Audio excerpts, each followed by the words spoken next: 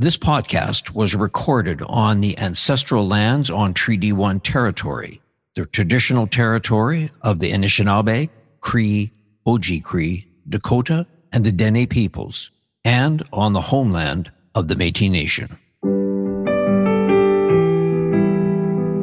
This is Humans on Rights, a podcast advocating for the education of human rights. Here's your host, Stuart Murray. Monday, June 20th is World Refugee Day. The UN Human Rights Commissioner on Refugee, or the UN Refugee Agency, states that we are approaching over 100 million displaced peoples worldwide. So welcoming refugees is very, very, very critical. Well, my guest today on Humans on Rights is the Executive Director of IRCOM. Now, IRCOM stands for the Immigration and Refugee Community Organizations of Manitoba. And my guest is the Executive Director. Her name is Shireen Denneteau. Now, Shireen has a great background in working in welcoming new community members to the city of Winnipeg, but she's got also a very interesting educational background in that she has had a Bachelor of, I guess I'm going to call it biology and psychology. She'll correct me if I'm wrong, from McMaster University. And she followed that up with a master's of social degree at Carleton University. She is very passionate about working in the sector that welcomes newcomers to Canada because, in her opinion, and I agree with her, we're going to draw this out, is they bring incredible talents, knowledge, and skills to our diverse country. So, Shireen Denneteau, welcome to Humans on Rights. Thank you so much, Stuart. I'm really pleased to be here. I know we talked a bit about a land acknowledgement. If you'd like to make a land acknowledgement before we talk a little bit about IRCOM and your history, please feel free. Thank you, Stuart. We like to acknowledge at IRCOM that the land we are on is Treaty 1 territory, and these are the traditional territories of the Anishinaabe, the Cree, Oji-Cree, Dakota, and Dene peoples, and of course the homeland of the Métis Nation. And, at IRCOM, what we talk about with our families and our tenants is that the water that IRCOM uses comes from Shoal Lake First Nation 40, which is an Ojibwe community that's part of Treaty 3. We also talk with our families and staff about the electricity that IRCOM uses. It comes from Treaty 5, the homeland of the Ojibwe and Swampy Cree peoples. So, we really want to make those connections between the resources and the privileges that we have, and how that is really thanks to the, First Nations people that welcome us on this land. So before we get into, why we're having this conversation, I want to just make a comment right off the top, Shireen. I always find sometimes that those of us that were, I'll just say privileged to be born in Canada as citizens, I've gone to citizenship ceremonies. I've listened to what you've just talked about, sort of bringing new Canadians to have that understanding about where does our water come from? Where does our electricity come from? Where are we living? And I've often thought that those of us that have actually been born in Canada could use that education. We take so much of this for granted. We're not aware of it. So I'm really delighted that you shared that with those that will be listening to this podcast, because I do think that is really important for us to acknowledge those elements that we have taken for granted for years and years. So thank you so much for doing that. You're welcome. Now, Shireen, let's talk a little bit about you and how you've navigated yourself to be the Executive Director of IRCOM. You obviously studied at McMaster, you've studied at Carleton. So where have you started your journey? Where were you born? Where did you live? Where did you take your undergrad or your high school education, if we can start there? Sure. So, my parents immigrated from India. They came as immigrants about 57 years ago now, and they landed in Montreal. And they were, one of the first sets of Indian immigrants to that part of the country or that city. And then my father was very lucky. He had an engineering background. He got a job offer at Confederation College in Northern Ontario. So I was raised in Northern Ontario. And, at the time, this is in the early 70s, there was a 0% vacancy rate. So they found an old homestead for sale for about $7,000 in the countryside. So I was actually raised in rural Northern Ontario. So it was a really interesting and unique, I think, upbringing for an immigrant kid. And yeah, in the end, I did my high school in Thunder Bay, Ontario. And when I graduated, we had grade 13 in those days. When I graduated, I was accepted at McMaster University. And I went to the big city with 3 or 4 friends from high school and ended up sort of moving to Southern Ontario to stay there. Then I, of course, in the end, did my graduate work at Carleton University in Ottawa. And to be honest, I did biopsych in school. So kind of a typical pathway for a lot of us, sort of second gen South Asian kids, heavy emphasis on sciences, becoming doctors and, all of those wonderful things. But I discovered that I really had an interest and an inclination in terms of women's issues, social justice. So while I graduated with a biopsych degree, I ended up, my first job out of university was at a shelter for abused women and children. And that's where I really felt that social work was my calling, was where I wanted to be. And so that's why I did my master's in social work. So yeah, that's a little bit of a history. Yeah, no, and you did your master's at Carleton University. So before, I'm going to ask you just what your thesis was on when you did your master's, but let's just back up to Thunder Bay. So that's where you went to school, your high school. What would be one of the memories if somebody were to say, just think back at growing up would it be fair to call you at that point a resident of Canada? Would you and your family be residents? Yes. By that point, our family had Canadian citizenship.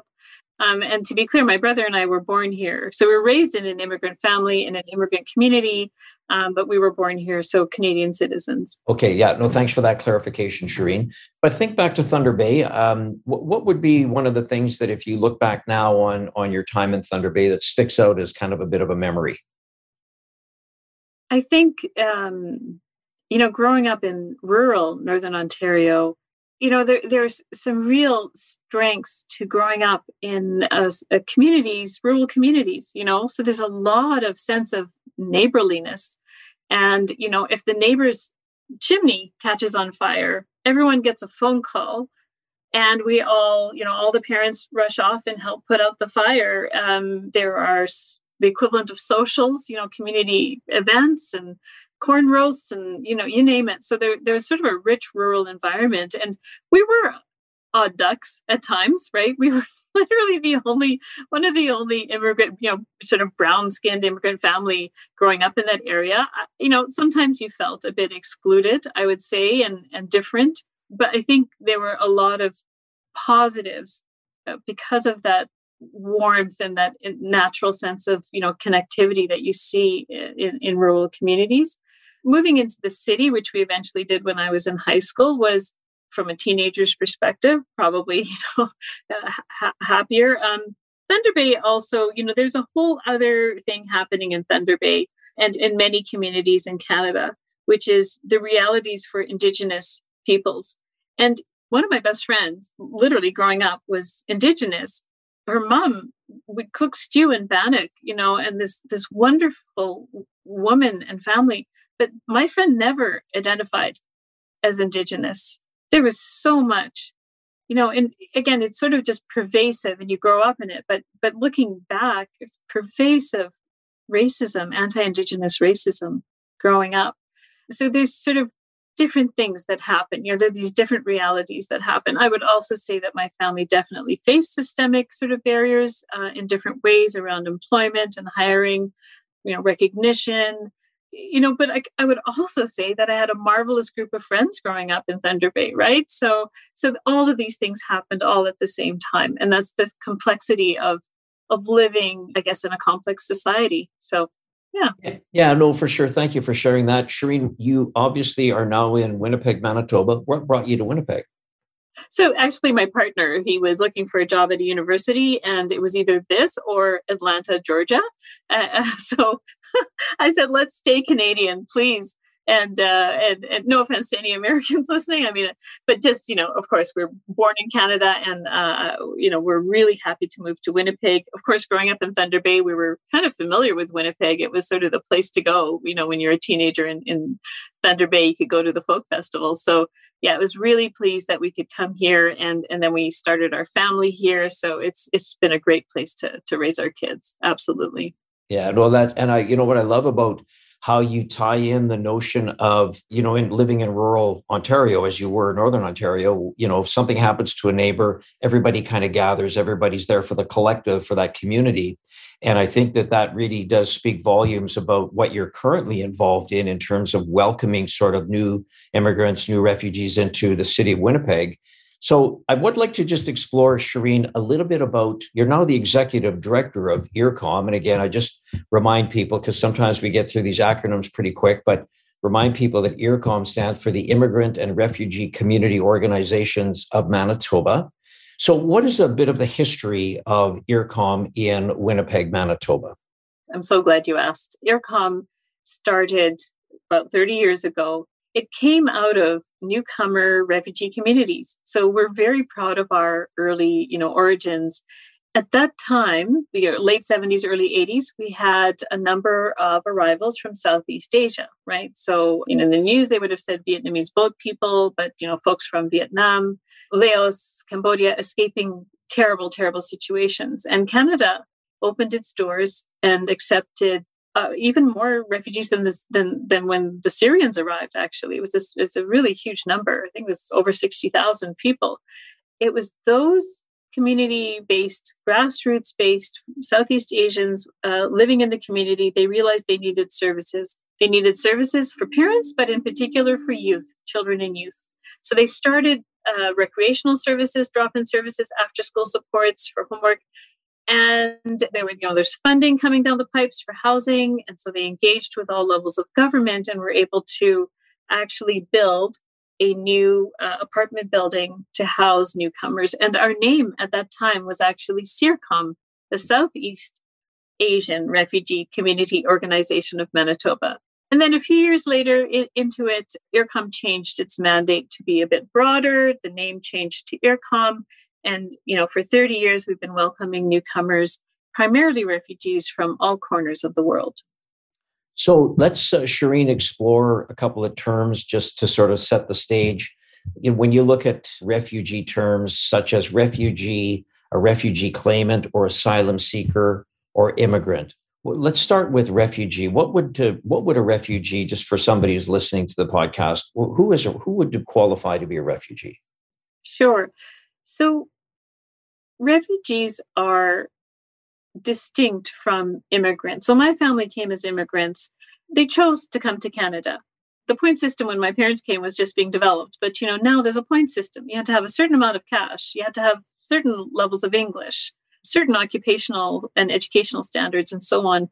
And you have time to say goodbye to your family, to prepare them, to have all the goodbye parties, and to go, off with your suitcase full of memorabilia and continue those connections.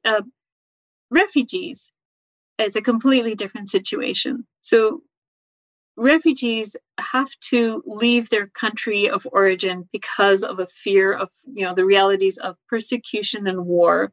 And by definition, a refugee is someone who has escaped their country and cannot return for fear of persecution based on their group, their social group, their identity, their profession, and so on.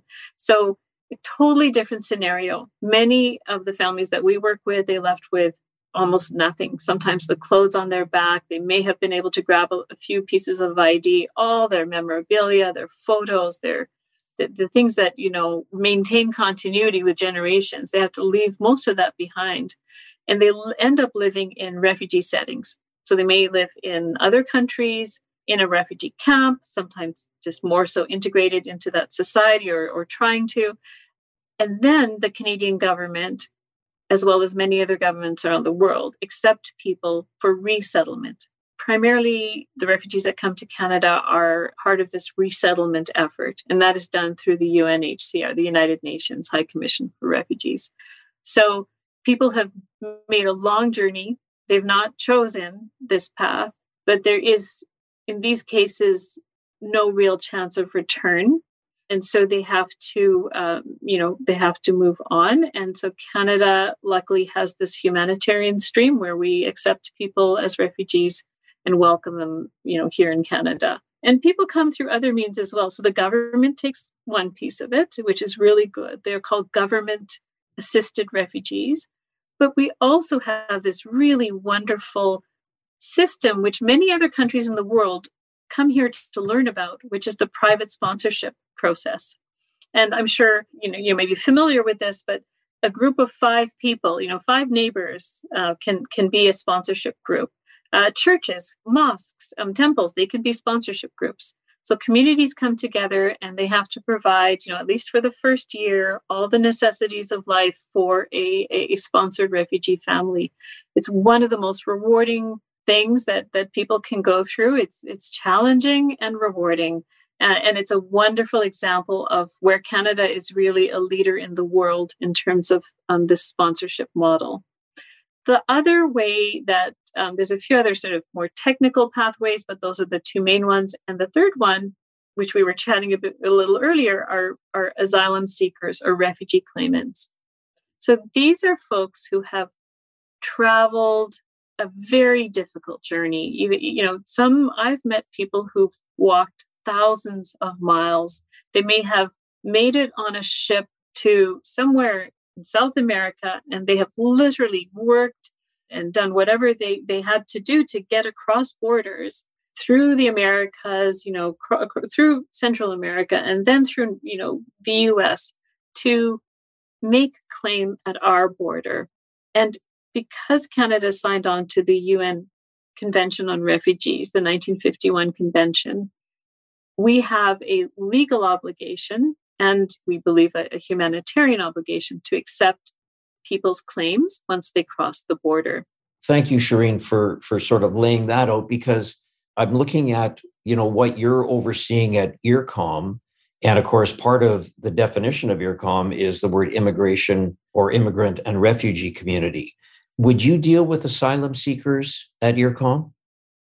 Absolutely. Yeah. Yes. Okay. So you're dealing with all these newcomers that arrive into Winnipeg, and in fact that you see at IRCOM. Absolutely. So would you say, if you were to look at where some of these immigrants or refugees, Shireen, are coming into Winnipeg, I went to your annual report and I looked at sort of the percentage, and there's a number of percentage that are higher than others.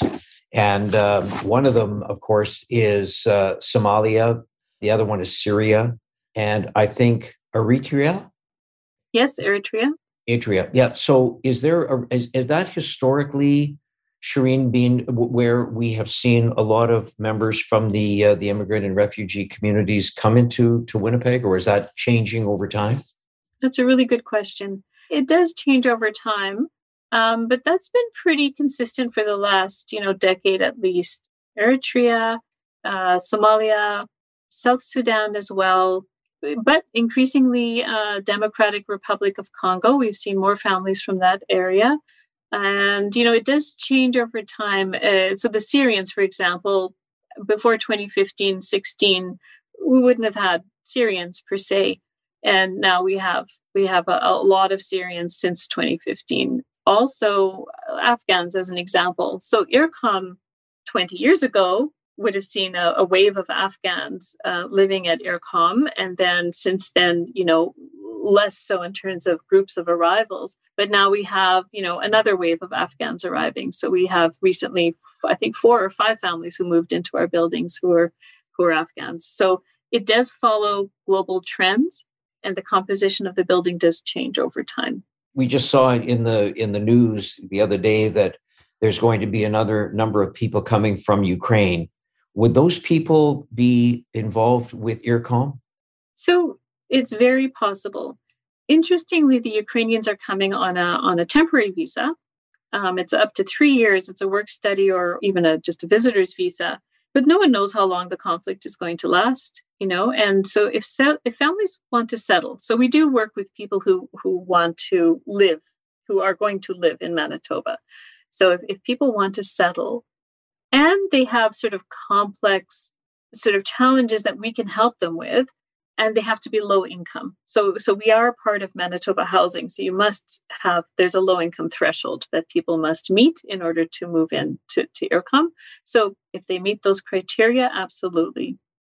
Okay, so a couple of general questions, Shireen, from your perspective, what has COVID done for the impact on health and economic insecurity for some of the refugees and immigrants that have come to Winnipeg?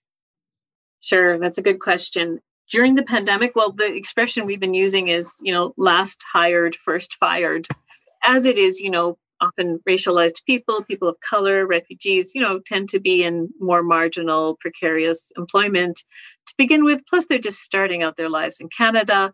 But of the families that were employed, a lot lost their jobs. And honestly, 2 weeks into the pandemic, we could see, I saw two things. I saw families being very used to this kind of, shocking alteration in our reality. So shops are closing and the streets are empty and, the government is sending messages out, the prime minister is speaking every day. So I would say our families knew exactly what this was. And a lot of them, if they had the means, went to the grocery store and, stocked up and made sure that, no children running in the hallways, which is always a bit of a phenomenon at IRCOM, right? No children running the hallways. Everyone kept things sort of locked down. So there's that piece that our families were prepared. But on the other hand, within 2 weeks, we knew families who were running out of food, so becoming food insecure. The main barrier that we saw was that everything was being shared in English, maybe English and French.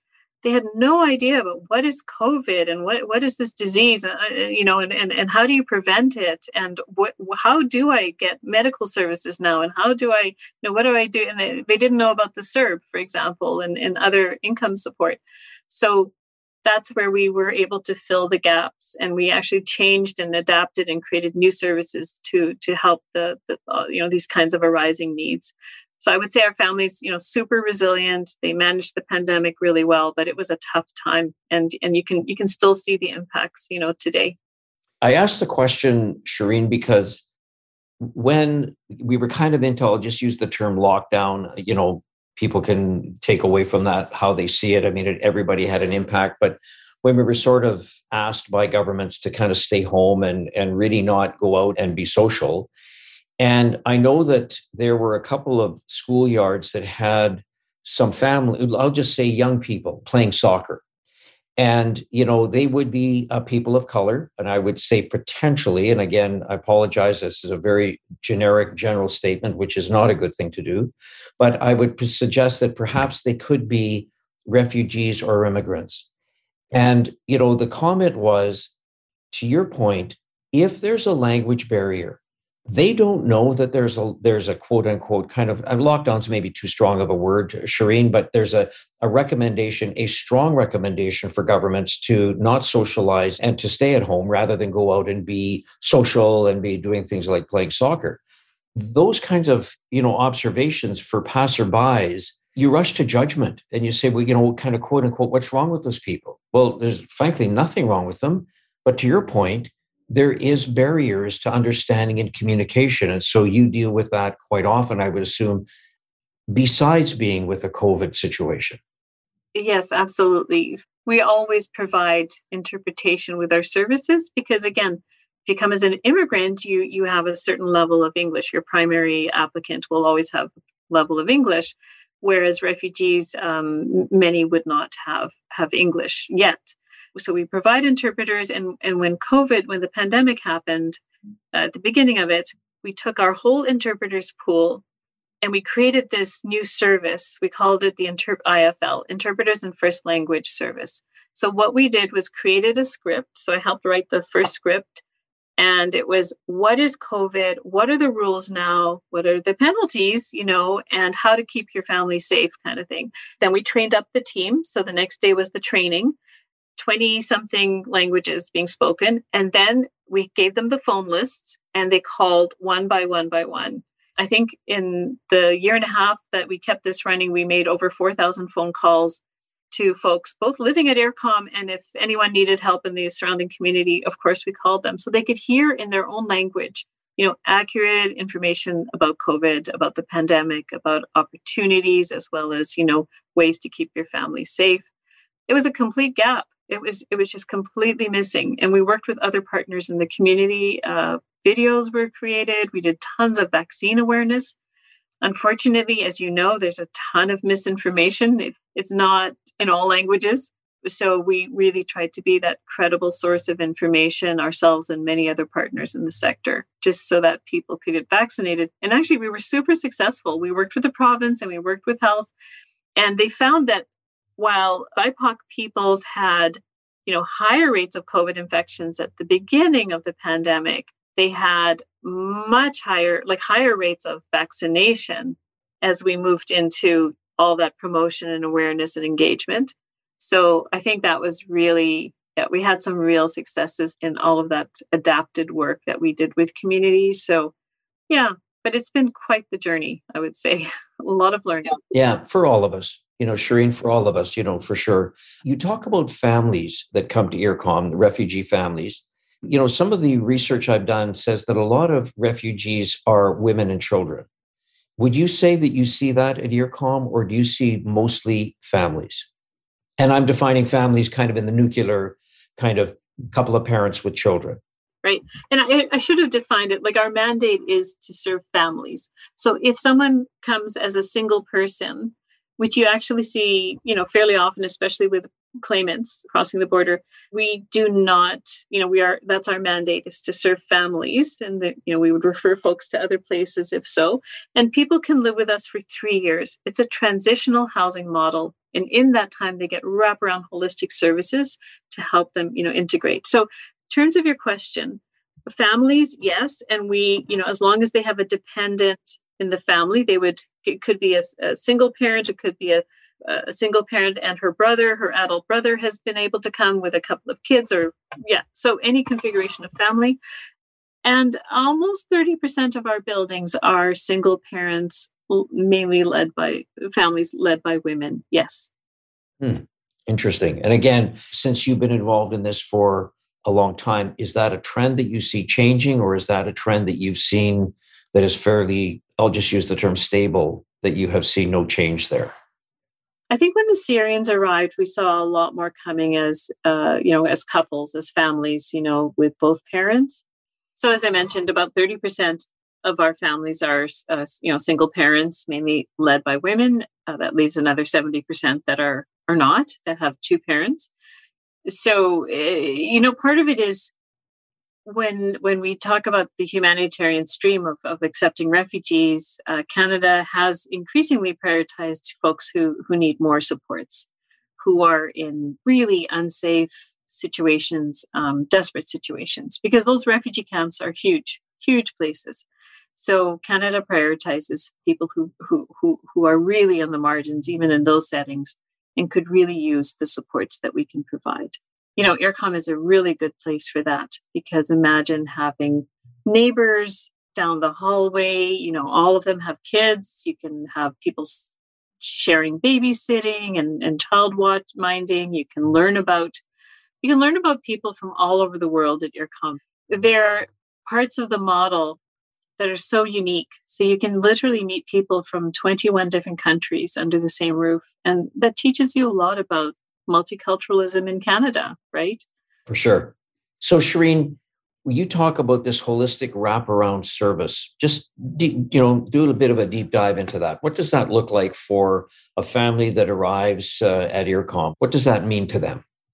A family that arrives at Earcom will have, a meeting like anyone else would, I guess, about tenancy. So to sign the lease and to learn about what it means to be at Earcom. And at that point, we do describe it's a 3-year stay.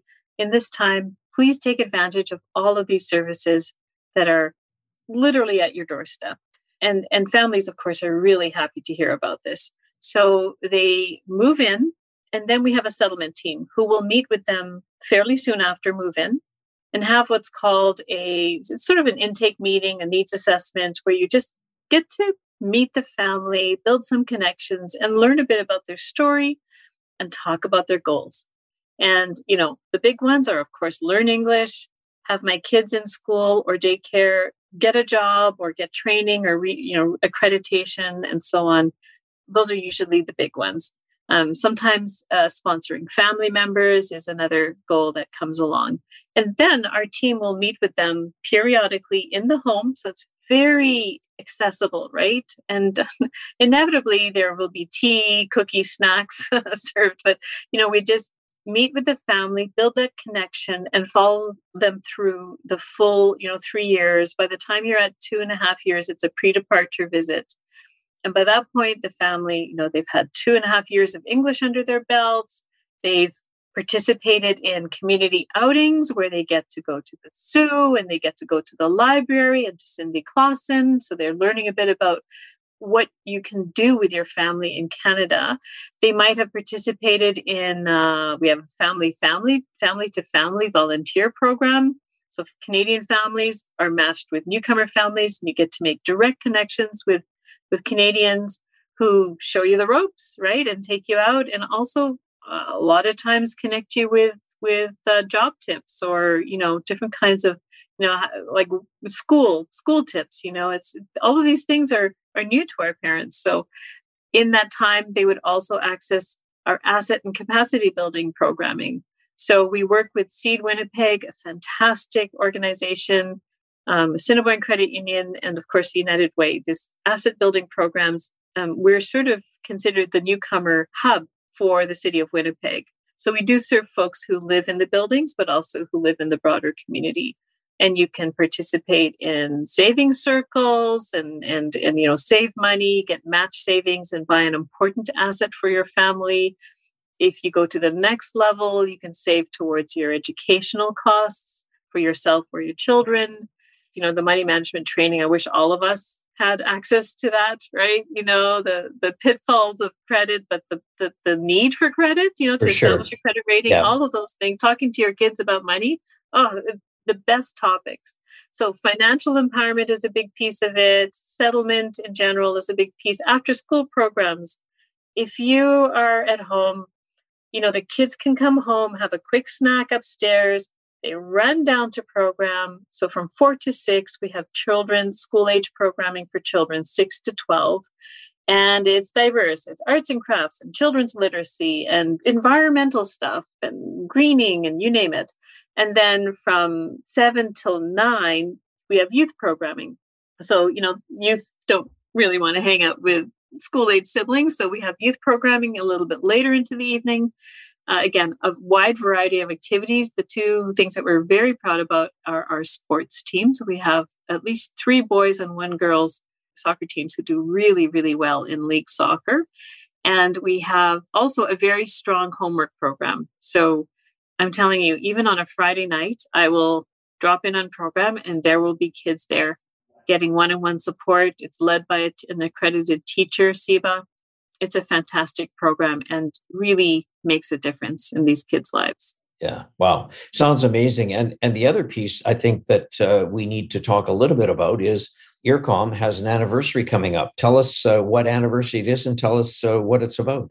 Thanks for asking, because we're very excited about our 30th anniversary. So every summer we do have a summer celebration, and it is the apex of, the year for us. We close the place down and we have an outdoor celebration at our first site at IRCOM Ellen, 95 Ellen.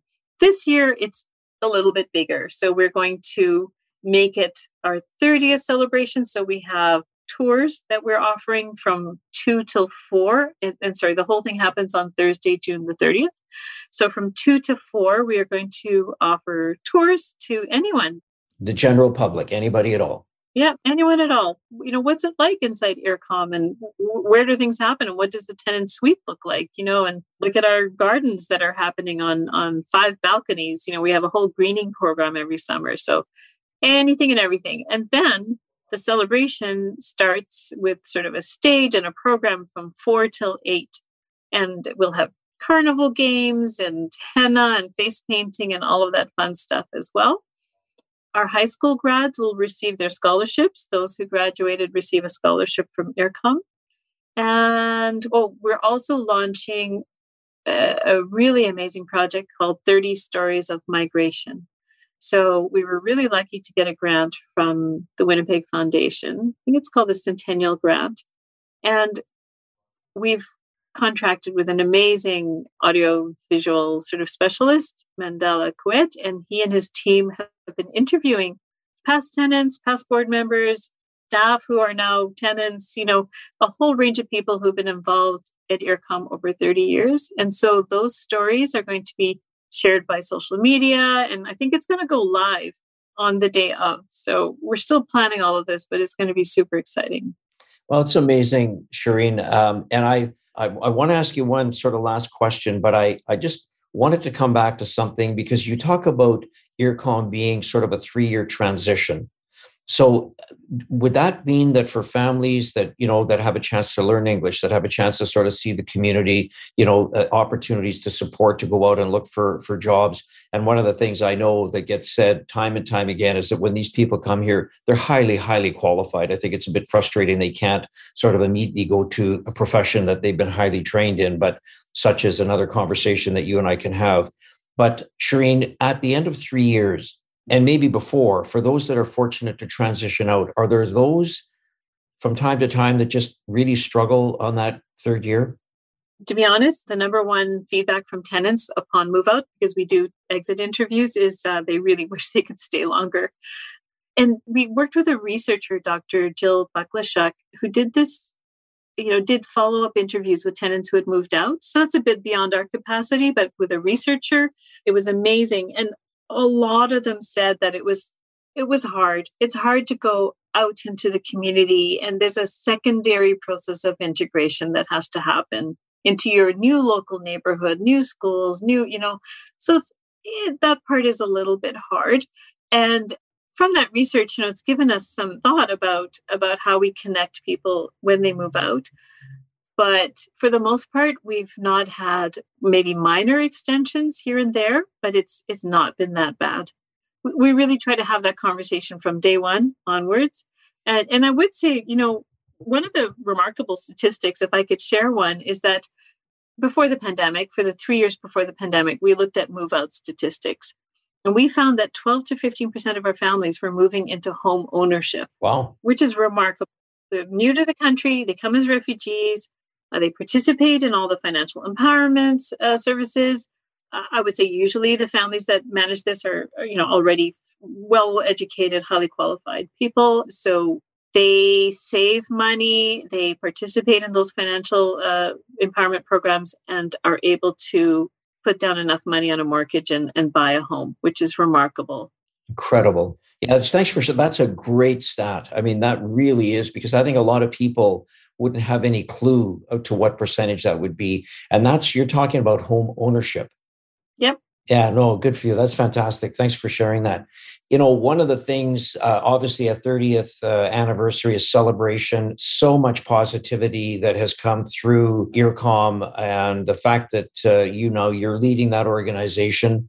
I wondered if I could just ask you this question for those that would be listening. As the executive director of IRCOM, what do you want the listeners of this podcast to think about on World Refugee Day? I would say that I think we have to hold fast to our identity as Canadians, as people who are humanitarian, as people who are caring of others and what is happening around the world. And perhaps as people who are savvy about what are the root causes of some of those conflicts, that they're not two separate things, that we're connected, and that, we all share a responsibility in receiving refugees. So I would really hope that we would see it as a strength and a pillar of being a Canadian. And I wanted to also maybe make a comment about, at IRCOM, we really have worked in connecting with Indigenous communities.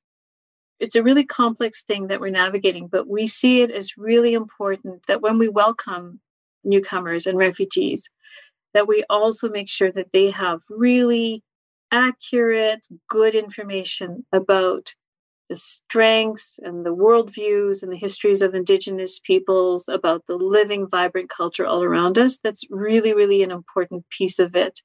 just this past weekend, we took 2 busloads, over 100 newcomer families, parents and children, to the Manitowabi powwow. And that was with the support of Clayton Sandy, Knowledge Keeper Clayton Sandy. Amazing man. He's an amazing person. We felt really lucky the day that we connected with Clayton. And he took time out after dancing traditional dance. He came and spoke and did a teaching circle, with our families, just on the side of this amazing experience, but it too was really powerful. They answered every single question they had. So I would just say that welcoming refugees is at the heart of what it means to be Canadian. And I hope it always stays that way, and that we don't fall prey to sort of the myths and misinformation, and that it's this wonderfully rewarding thing to be a part of, whether you're at the periphery of it, whether you end up sponsoring a family, whether you know neighbors down the road who are originally refugees. I think it's a really wonderful thing. Thank you so much for kind of wrapping this episode up with those comments. I should say that World Refugee Day is slated for Monday, June 20th. I think it falls on June 20th every year. So you've given us something great to think about. You've really provided a wonderful background to IRCOM, what it's about, who you are as a wonderful leader, Shireen. And I just want to thank Shireen Denetto, who's the Executive Director of IRCOM, the Immigration and Refugee Community Organizations of Manitoba, for a wonderful conversation. And please know you are greatly, greatly appreciated, you and your team, for what you do in this community. So thank you very, very much. You're very welcome. And thank you so much, Stuart. This has been a really great opportunity, a wonderful conversation. Thank you. Talk soon. Okay. Talk to you soon. Humans on Rights is recorded and hosted by Stuart Murray. Social media marketing by the creative team at Full Current in Winnipeg. Thanks also to Trixie May Bituin. Music by Doug Edmond. For more, go to humanrightshub.ca. Produced and distributed by the Sound Off Media Company. You looking to make the most out of this life and optimize your personal wellness? Then check out the Natural Man Podcast. Join me, host Mike C., as we explore all areas of human wellness, physical, mental, and emotional. Learn strategies to optimize your own well-being and be in the driver's seat of your own health. Remember, your doctor works for you. Learn biohacks, neurohacks, ways to improve sleep, and ways to optimize your body and your mind. Check us out on Apple, Spotify, the Fountain app, and at naturalmanpodcast.com.